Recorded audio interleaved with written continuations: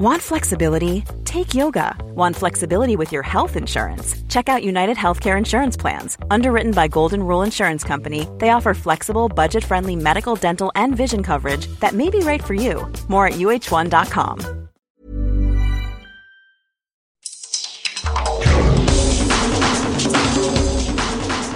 Welcome to the World in Sport. I'm Vinnie Wiley. This week, New Zealand defends its Oceania Under 17 football crown.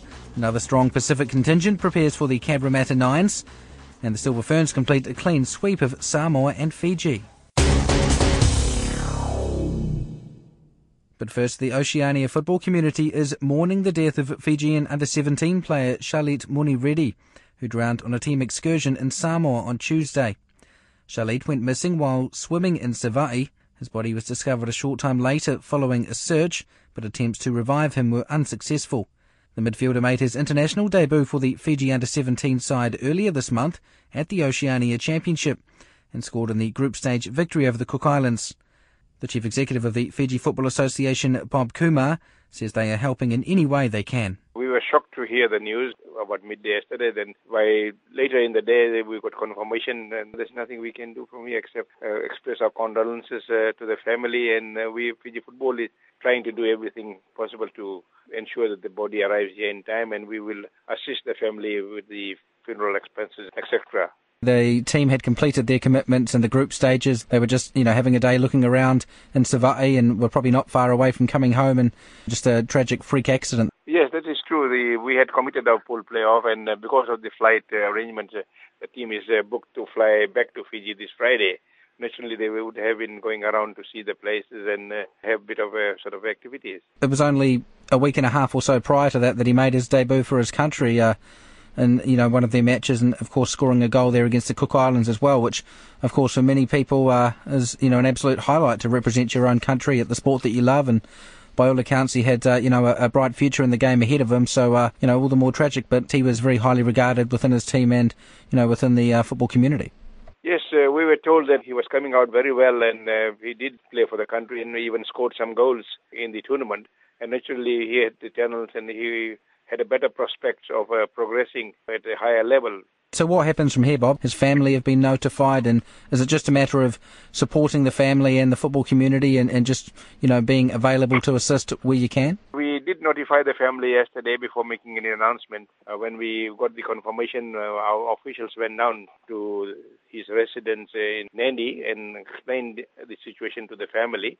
Tonight, our other officials are going there to see the family and offer the assistance financially for the funeral, etc. The Samoan police are looking into the incident, and Oceania Football are also, along with yourselves at Fiji Football and Samoa Football, assisting in various avenues. There's obviously going to be a funeral at some point, and how does that all play out? We have been advised this morning that the police at Savaii have cleared him, and the magistrate has also issued the certificates, and the body is now being transferred to Apia this afternoon, and for embalming, etc. And our counterparts, rather, of the Samoan Football and the Oceania Football Confederation, who are in Samoa, are trying to sort out the preparation of the body.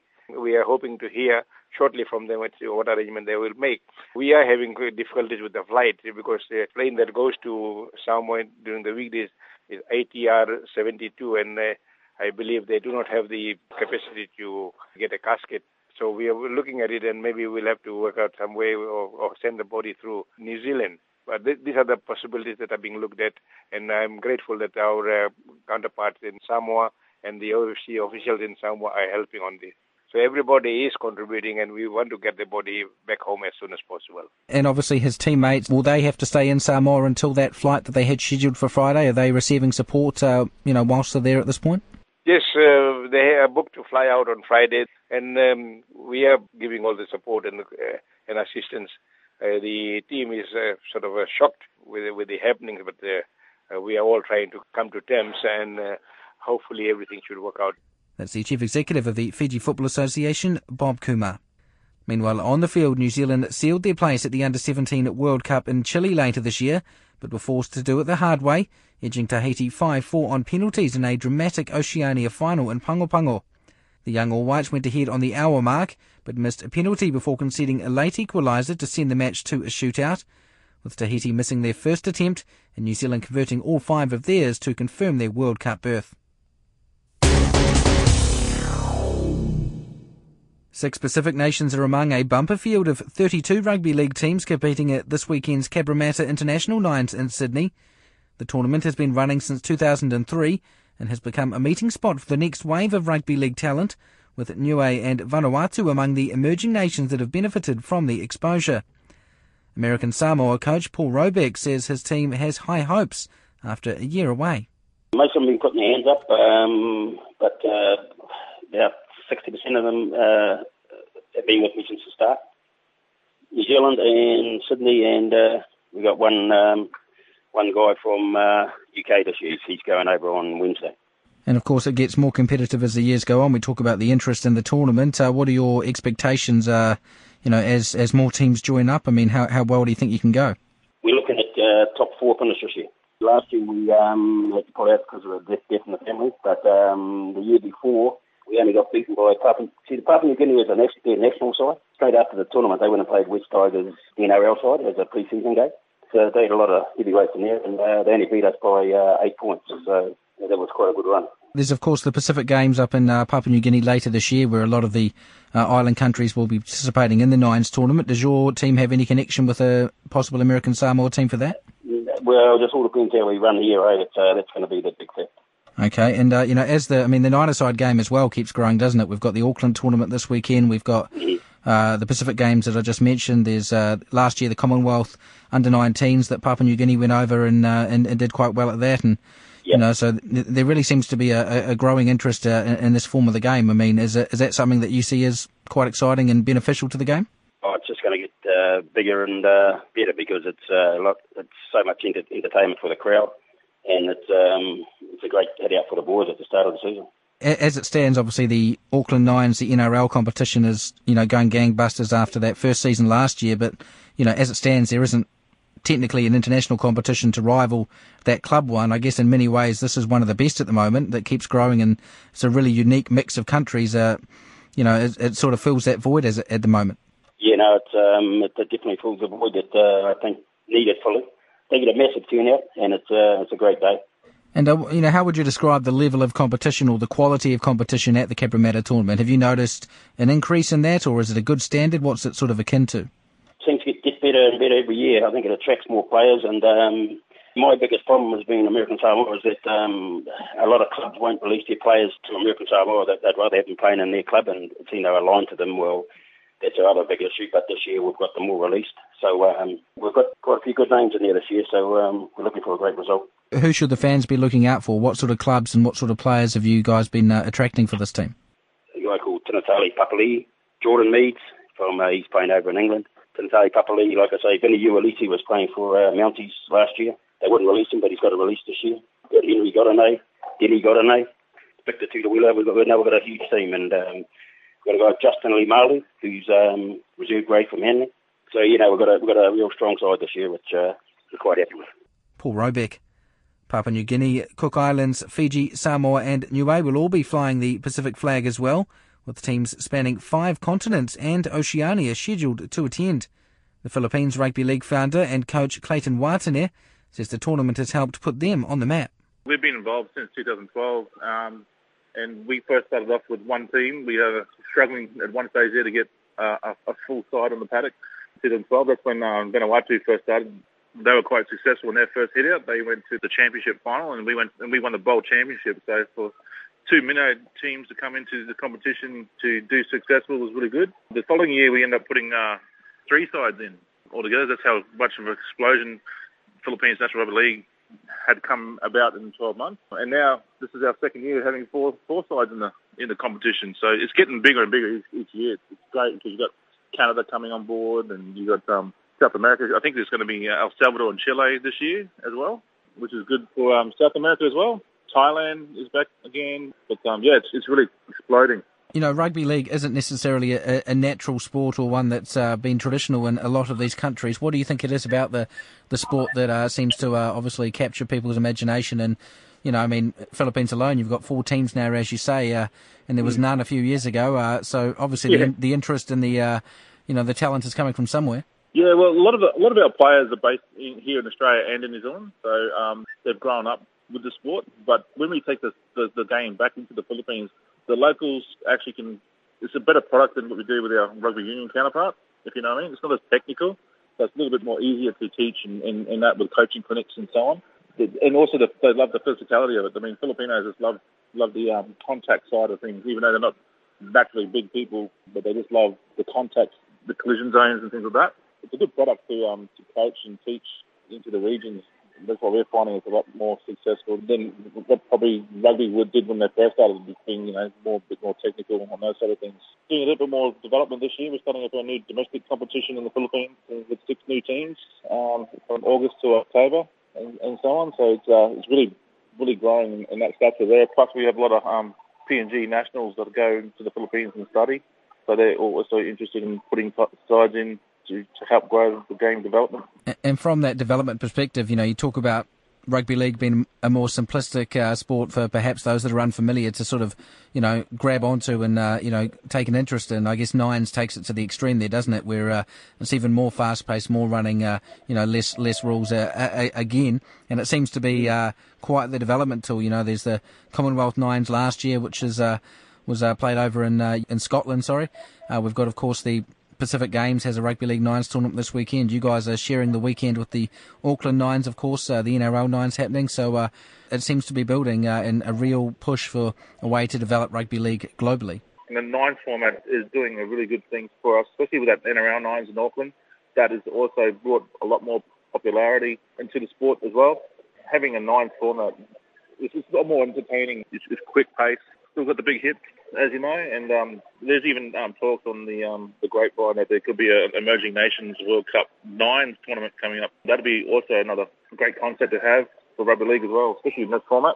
Where do you sort of see these tournaments going in the next few years? Because, Cabramatta seems to be getting bigger. It's quite a, mix of, as we say, all these continents and all these teams. And then you've got the Nines over in Auckland, which is very slick and, everyone knows what that is. It's fully professional. Is there a way of these tournaments merging, or is it good to have them on the same weekend, or do you think one overshadows the other, or do you think Cabramatta can become something bigger, or does it work the way it is? Is there room for an international Nines tournament that could be a regular thing? It's a shame that it's on the same weekend because we love to watch the Nines concept, and so we're all going to be busy, of course. So we're pretty disappointed that it's on the same weekend. But I think, from a personal aspect, I can see it going to like our rugby cousins, where they have a sevens network series. I reckon we can have more and more interest comes on board, and more sponsors and things like that.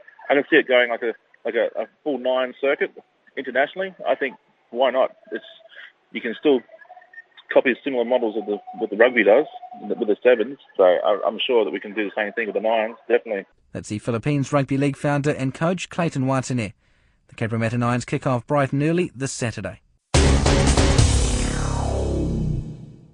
The Silver Ferns completed a clean sweep of Fiji and Samoa last week with 3 lopsided victories in the Oceania Netball Series. The world's second-ranked team beat the hosts Fiji twice in Suva and Samoa once, to underline the gulf in class between netball's top teams and their Pacific counterparts.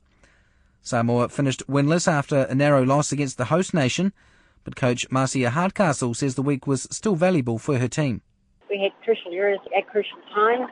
Our error rate was fairly high, and just at the last probably minute and a half we missed a shot, bad pass, and can't do that against Fiji. Your team has made progress with the Nations Cup and some events over the last couple of years. Do you sense you're getting closer to Fiji, though? Oh, yeah, definitely. We were fatigued. Our fitness is not really there at this stage of the year, but that's something we've got to work on. The girls individually reflect on what they need to do here and now, but I guess it's open up for rather the next the trials starting at the end of the month. You had a couple of players that were unavailable, some of your top players, for this trip to Fiji for work commitments and whatnot, so it meant that others had an opportunity to step up, and I guess by and large, what did you make of their efforts? Oh, yeah, no, I thought the effort was awesome. For us, it's making sure that we can have a bigger pool, to work with, and we know what we've got, and just giving the girls that extra experience at international level. Has the performances over the last few days changed your thinking at all in terms of, as you gaze ahead to that World Cup and who you think might fit into the jigsaw puzzle? Clearly there's probably a good 8 there at this stage. still got some development through some of our young girls, but clearly I think probably about 8 of the ones we took away this time. And you're allowed to pick 12 for the World Cup, is that right? Yes. Obviously, it was a great opportunity to go up to Suva and have this tournament. I mean, you've been very busy in terms of match play in recent months. How good was that as a kickstart to 2015? A match against the second-ranked team in the world, and obviously a great tussle again against one of your great Pacific rivals. Only has to get better for Samoa because we don't have these opportunities. They don't come around very often. And for this year going forward, we've got the Pacific Cup and then the World Cup. So we've got 2 fixtures. So we've just got to work with coming into a couple of camps prior to the World Cup. So hopefully the girls are ready to go, but there'll be a bigger squad to work with, and it'll be putting pressure on everybody to be in a position and team.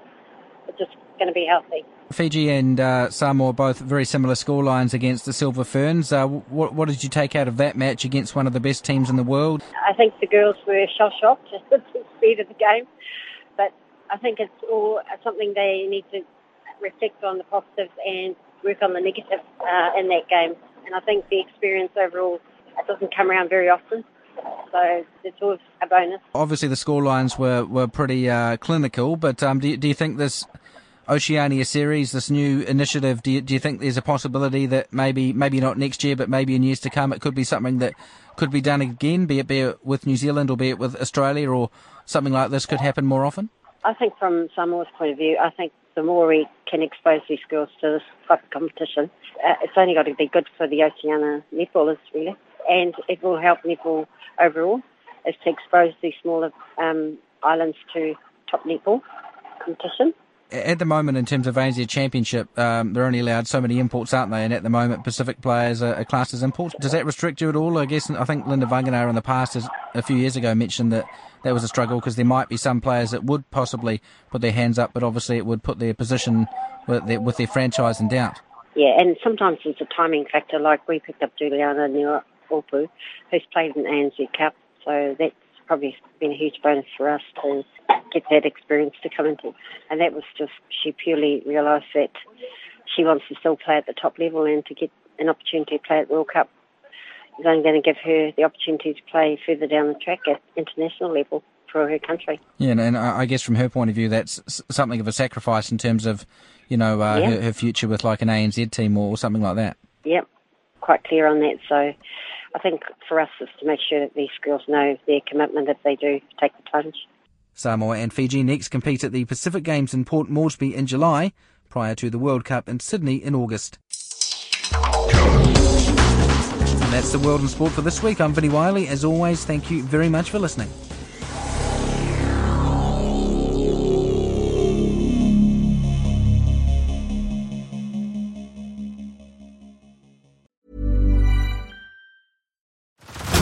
Head over to Hulu this March, where our new shows and movies will keep you streaming all month long. Catch the acclaimed movie All of Us Strangers, starring Paul Mescal and Andrew Scott.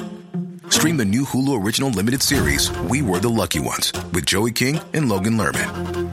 And don't forget about Grey's Anatomy. Every Grey's episode ever is now streaming on Hulu. So, what are you waiting for? Go stream something new on Hulu.